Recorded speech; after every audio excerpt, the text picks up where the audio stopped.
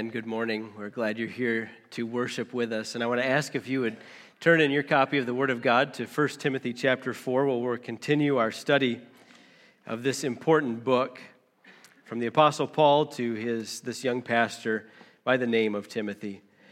And as we think about today's message, I've entitled it, Trained for Godliness. Trained for Godliness. I was reading this week about some of the programs and the regiments that some of the top athletes in the world go through to prepare to be able to compete in their respective sports. And there are some pretty amazing things that I read, feats and accomplishments and things that these men and women will do to discipline themselves to prepare to be in the Olympics or for football or you name it. One such man that I came across was a man by the name of David Goggins. He's a former Navy SEAL. And he decided to get into ultra-marathon running. And so this guy has just all kinds of different things he does to train. Not only does he run, but he's a strong guy as well. In fact, a few years back, he decided he wanted to try to break the record for the most pull-ups done in 24 hours. That thought has never crossed my mind once. Like I've never, ever woken up one morning and thought, you know what? I'm going to prepare to break the 24-hour pull-up record this year. Never once. But it did this guy. And so he was training, and at the time, he broke it. I think it's been since broke by another Navy SEAL. But at the time, he did 4,025 pull-ups in 17 hours. 4,025. It's safe to say I will never do 4,025 pull-ups in my lifetime. And he did it in 17 hours. And at the time, he set the world record. But as I mentioned, his real sport is ultra marathons and these just crazy long runs. He tries to run 450 miles a month. 450 miles a month. His typical day, I read, is that he wakes up at 3 a.m. for a 15-mile jog before work. Then he rides his bike to and from work. It's a 25-mile trip each way. He rides his bike 25 miles there, 25 miles back at the end of the day. But that's not all. On lunch break, he gets another jog in. He runs between 5 and 7 miles on his lunch break. And then if he's feeling good after he's bicycled home, he'll run another 4 to 5 miles at the end of the day. That's crazy. What kind of training? I mean, the amount of energy and time and effort, the way that this man beats his body to prepare for these events is unreal. And these verses we're going to read this morning, though, the Apostle Paul talks about training as well, but a different kind of training. In fact, let's read these verses and see if you can spot where he brings in this athletic imagery. 1 Timothy chapter 4, and we're going to read verses 6 through 10.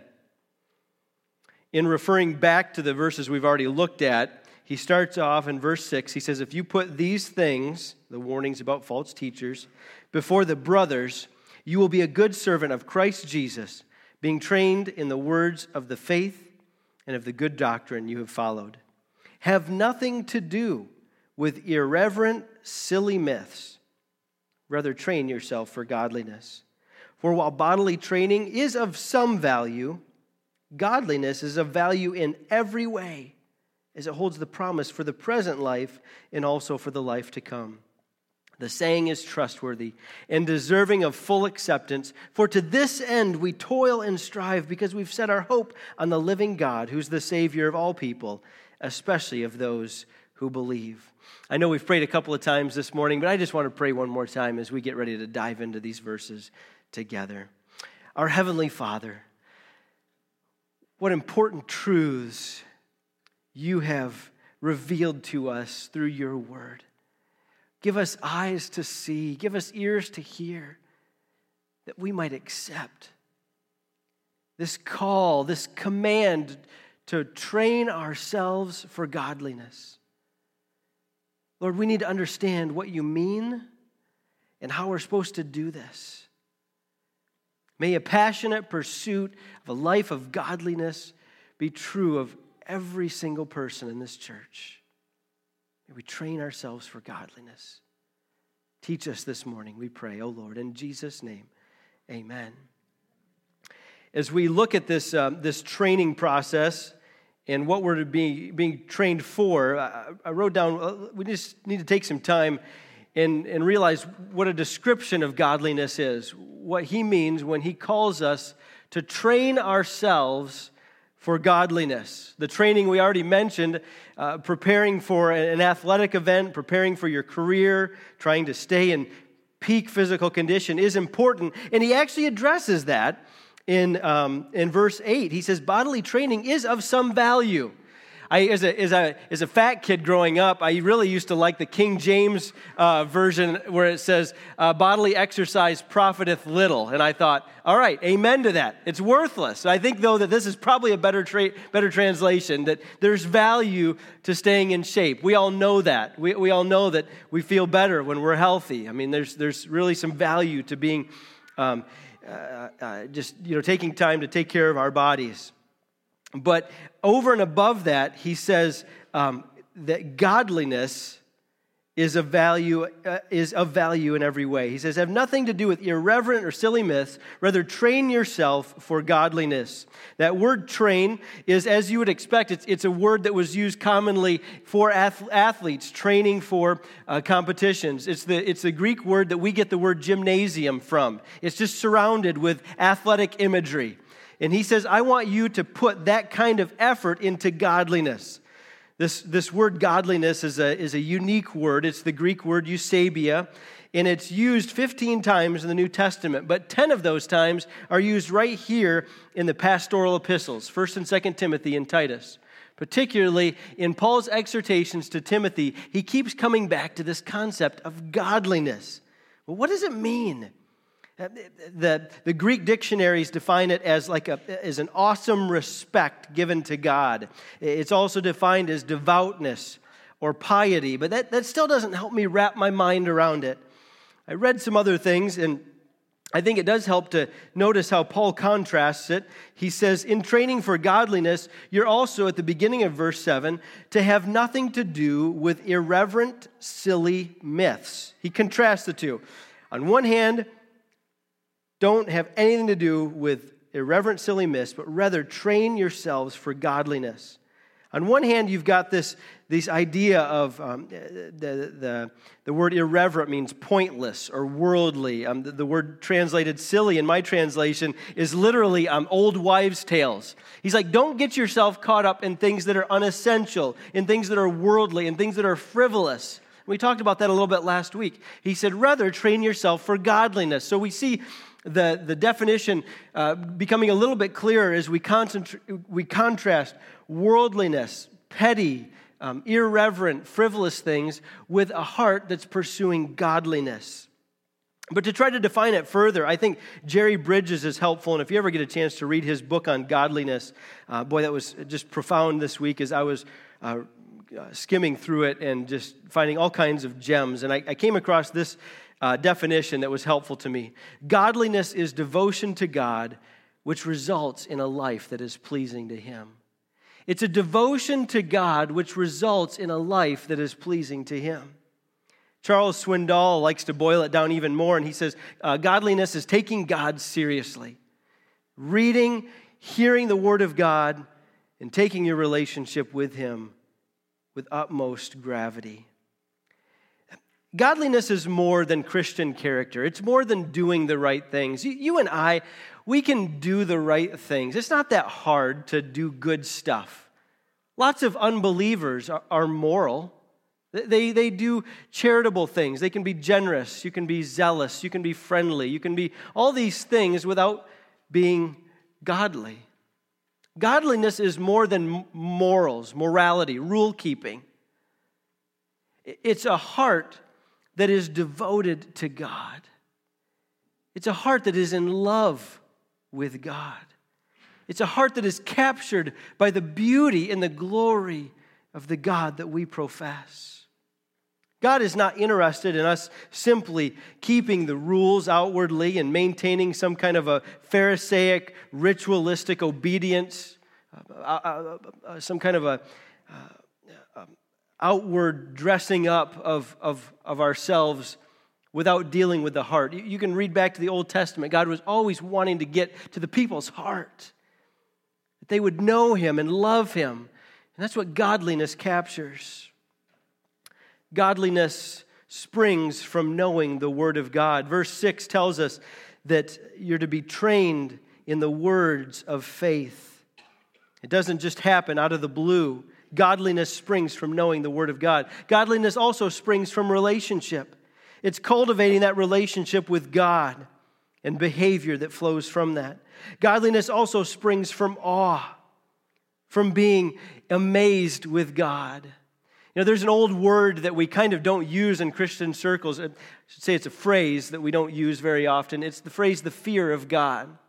You see, sometimes we're a little bit skittish with that because that phrase has been used to beat people up and at times maybe to convey this idea that God's this big, angry deity that even after you get saved, we still need to kind of tiptoe around and make sure that we're minding our P's and Q's and don't talk too loudly or we'll get shushed. And we can get this impression, if we're not understanding the fear of God rightly, that God is some God that we have to be afraid of, to be, that He's distant, He's cold, He's aloof.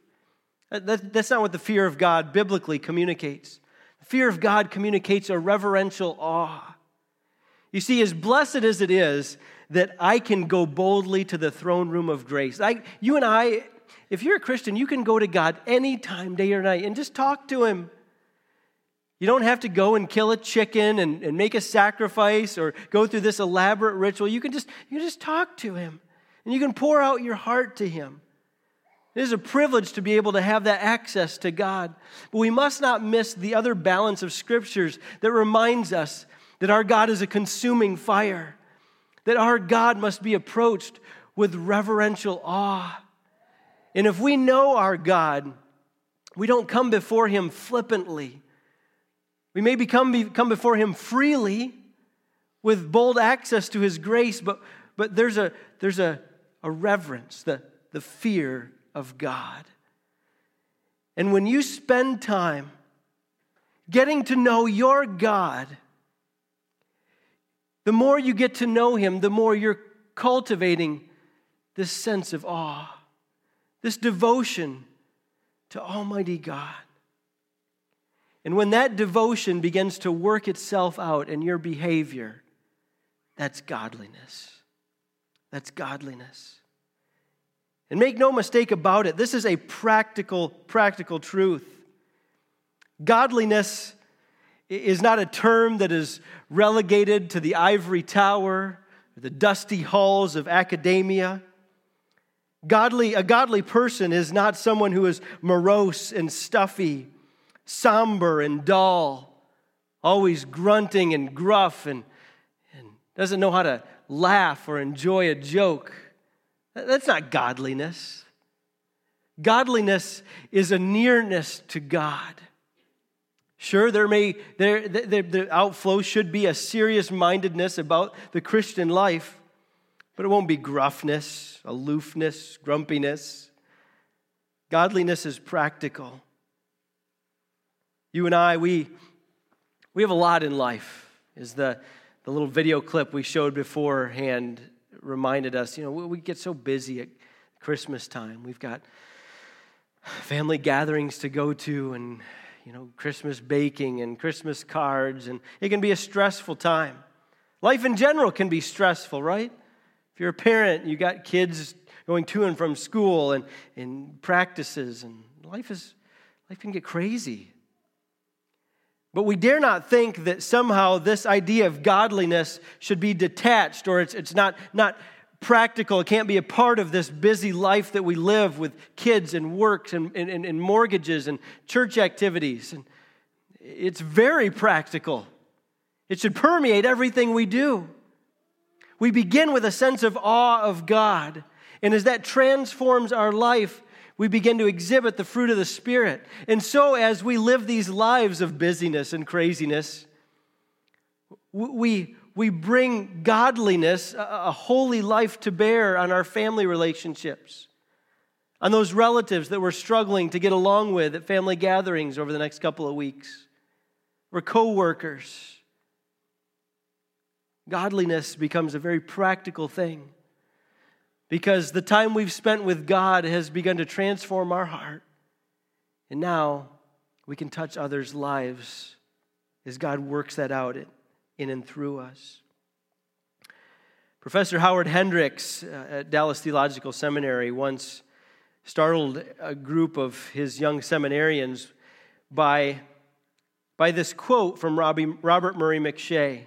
He was talking about the most important thing that a pastor needs to have.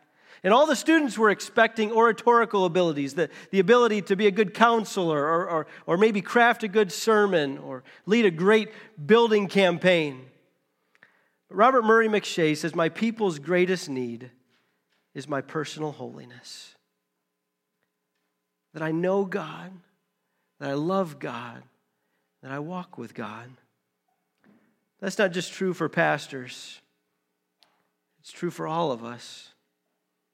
Moms and dads, your kids' greatest need is your personal holiness, godliness. Grandparents, bosses, you name it. You think about any of the relationships in your life. They don't need your money. They don't need even your time and your energy nearly as much as they need to see you walk with Jesus. To see you pursuing God, loving God, being devoted to God. All those other things come second.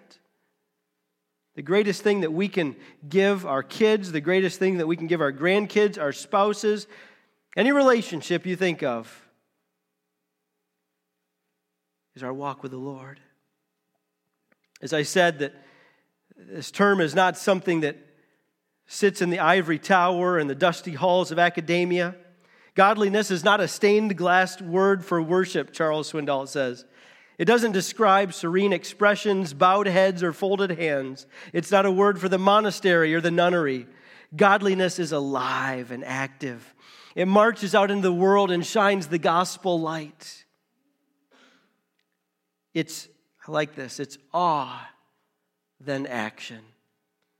It's awe, then action. It starts vertically and manifests itself horizontally in our relationships with others. This is godliness. I want to give you a little picture of godliness, and that's a man by the name of Enoch. Enoch is a guy who gets very little press time in Scripture. Only mentioned a couple of times, and just briefly. He first shows up in the book of Genesis chapter 5, and it tells us Enoch walked with God, and he was not, for God took him. The first thing that we see, if we think about Enoch being a picture of godliness, is that he walked with God. That's this first stage, this awe of God. When you go for a walk with somebody, you're getting alone with them and you're spending time. You're walking in lockstep. Usually the purpose for a walk is to be able to enjoy the other person's company and to talk and to enjoy each other, to get to know them better. Enoch used to walk with God. I don't know what that looked like. I can't even imagine. So he walked with him.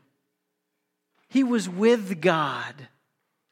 You know, that's our first and greatest goal. It has to be. You and I must, if we're to be any use in the world, to our families, to our communities, in getting the gospel out, we must walk with God.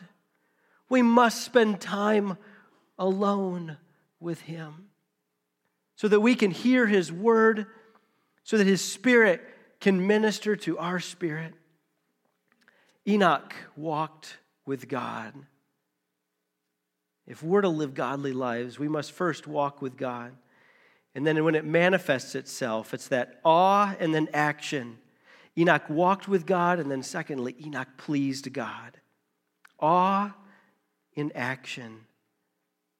In Hebrews chapter 11, the famous faith chapter that goes through and lists all these men and women of God from the Old Testament. And it talks about how they lived godly lives of faith, believing and trusting in what they could not see.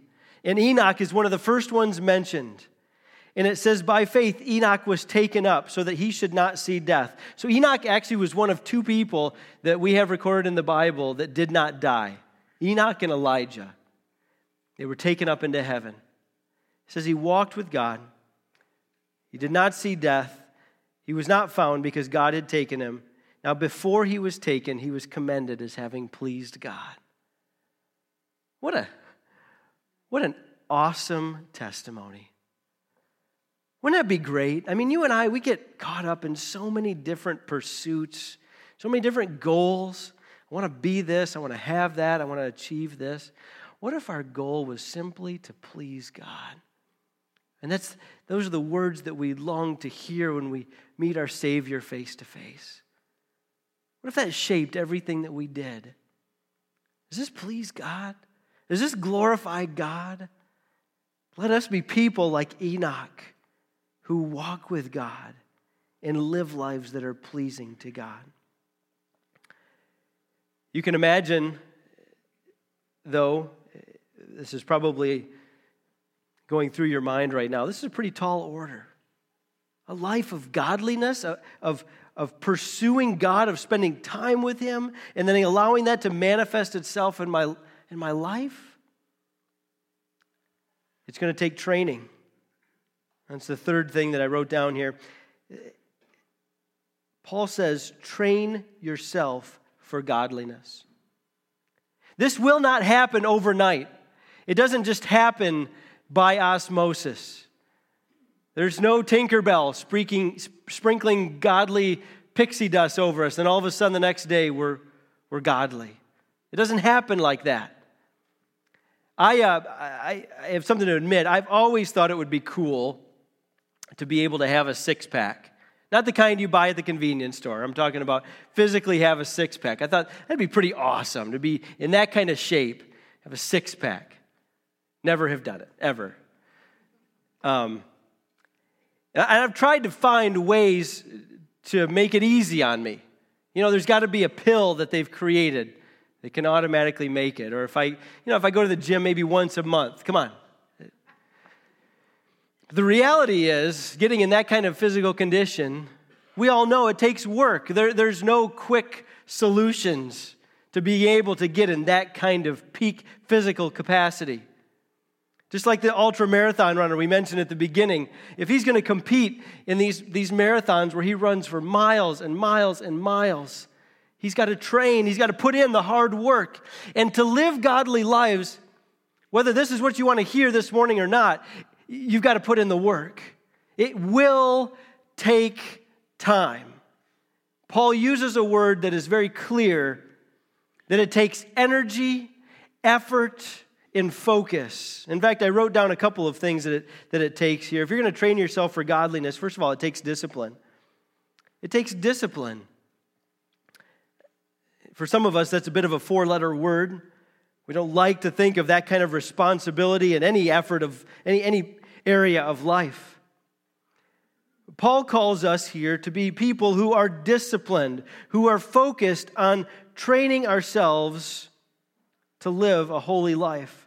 An athlete who is trying to be able to prepare for an event that's going to require him to be in top-notch condition. He can't just slack. He can't just hit the snooze bar like I do when I plan to go to the gym early in the morning.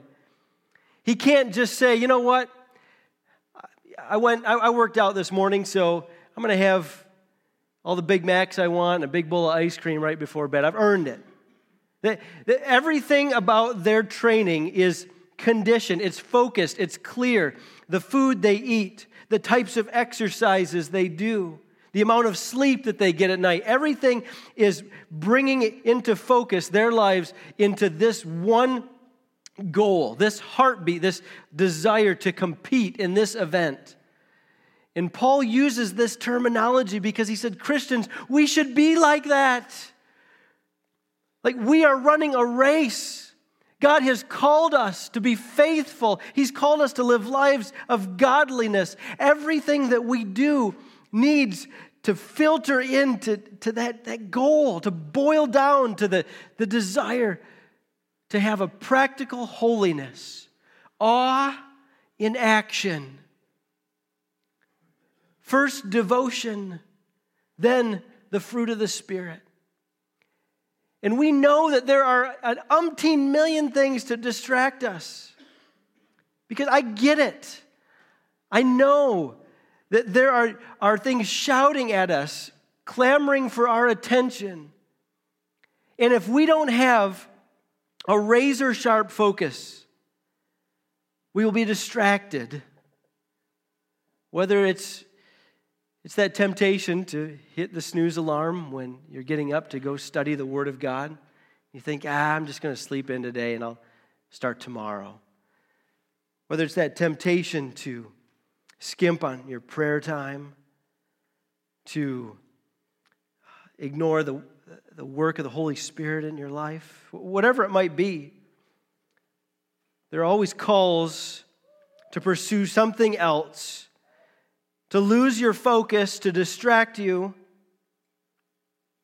But just like an Olympic athlete, we too must have a focus, a narrow focus, so that when it comes time to doing family devotions or putting on a Netflix show late at night because you're tired, you don't want to deal with the kids before bedtime, you don't want to deal with a wrestling match that can be family devotions, or when it comes to sitting down and carving out that time to have a discipling relationship once a week with somebody, and you think, I don't want to give up my lunch hour to do something like that. Some me time to watch some YouTube videos or scroll Facebook during my lunch break. I want to give that up. Whatever it might be, God is calling us to a narrow-focused, passionate pursuit of a life of godliness. I'm going to give you two warnings, though, under this discipline thing.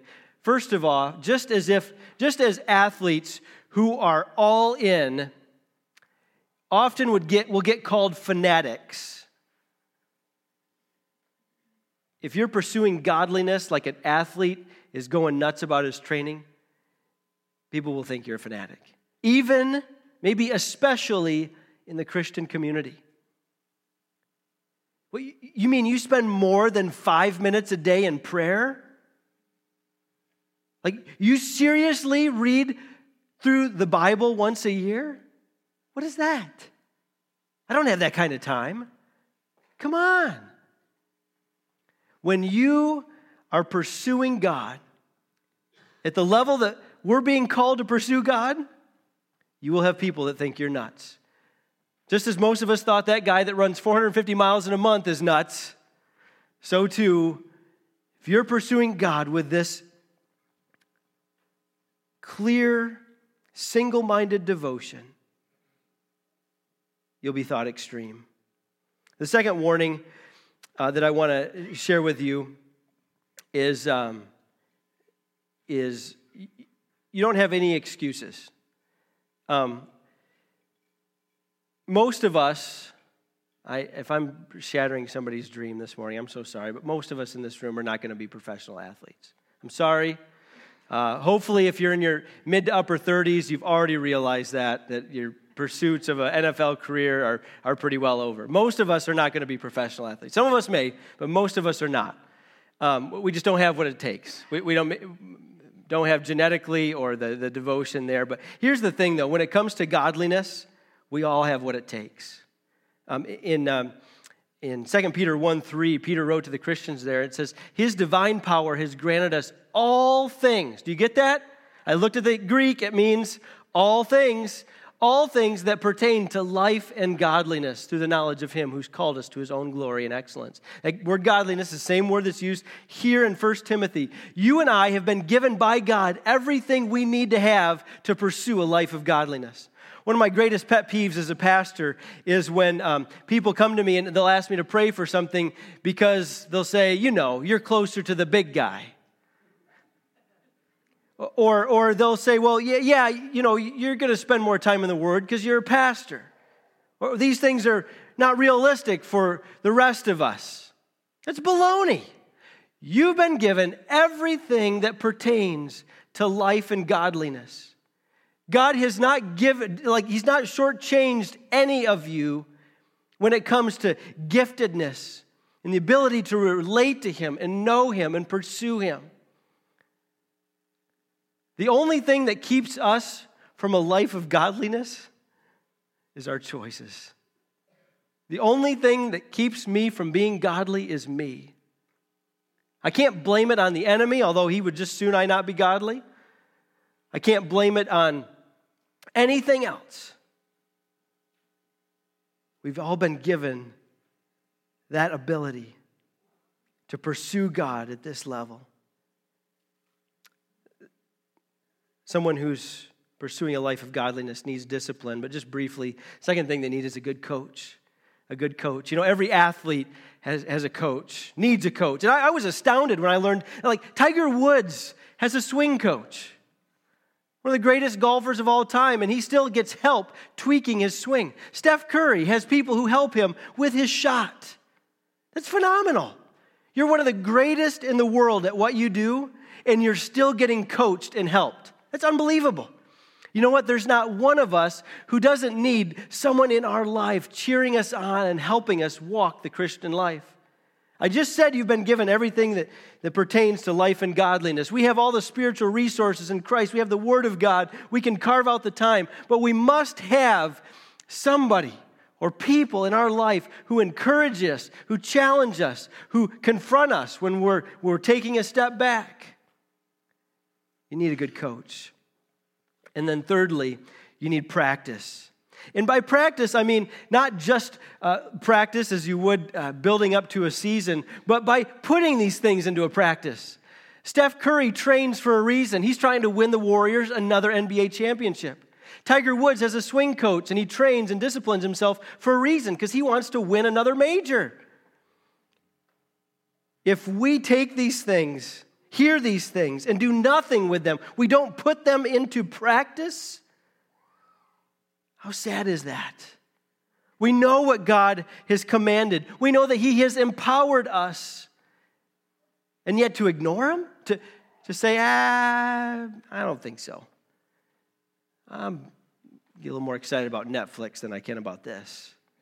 I can get more excited about watching the NFL or my hobbies or whatever. We fill in the blank with whatever we do that sucks away from our time to pursue godliness.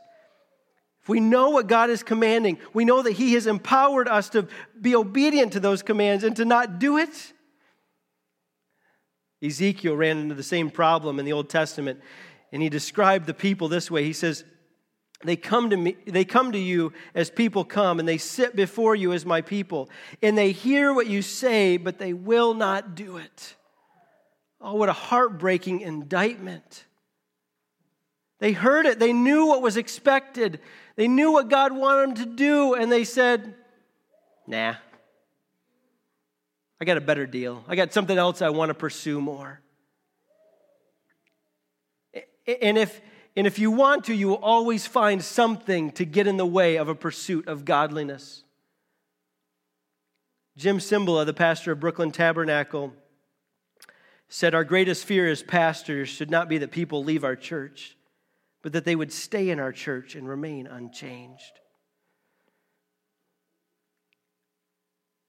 Through these verses today, the Apostle Paul reminds us to train ourselves for godliness. He says in verse 10, he says, to this end I toil and strive. This is my whole passionate pursuit, that I could get you guys to open your eyes to the wonders of knowing God and allowing Him to transform your heart and life in such a way so then that you live that out. Being trained for godliness begins with awe of God. If it's been a long time since you've been in awe of God, oh, I commend to you. Walk with Him, spend time with Him, get alone with Him. Carve out a Saturday morning and get away with just your Bible and a pad of paper and a pencil. And get on your knees before God and say, God, I have never, ever in my life, or it's been a long time since I've pursued this kind of devotion to you. I want to know you. And then as you begin to get to know God, the godliness part is that being worked out then in your relationships, in our church, in your home, at work as you fulfill the Great Commission. It begins with awe, this pursuit of godliness, and it ends with action. May we be people who train ourselves for godliness. Let's pray. Heavenly Father, may we not be satisfied with the distractions that the enemy constantly lobs in our path. Things that distract us from a passionate pursuit of you. May we be willing to do the hard work of getting up a little earlier in the morning, cutting out some screen time so that we can spend more time getting to know you and deepening our walk with you. And then so that manifests itself, that we would develop a deeper awe of you. It would translate into action. Father, I just ask that it would start here at Christmas time. Set aside time in the busyness and just wonder. Stand back and wonder at a God who would love sinful creation so much that he would take on flesh and blood, become one of us, for the whole purpose of dying for us. May your redemptive grace just captivate us this Christmas season. And as we stand in awe of that joyful obedience of Jesus Christ, and gaze upon him in all of his glory, would our heart be transformed, God? Would we develop a passion for godliness? And it's in Jesus' name we pray these things. Amen.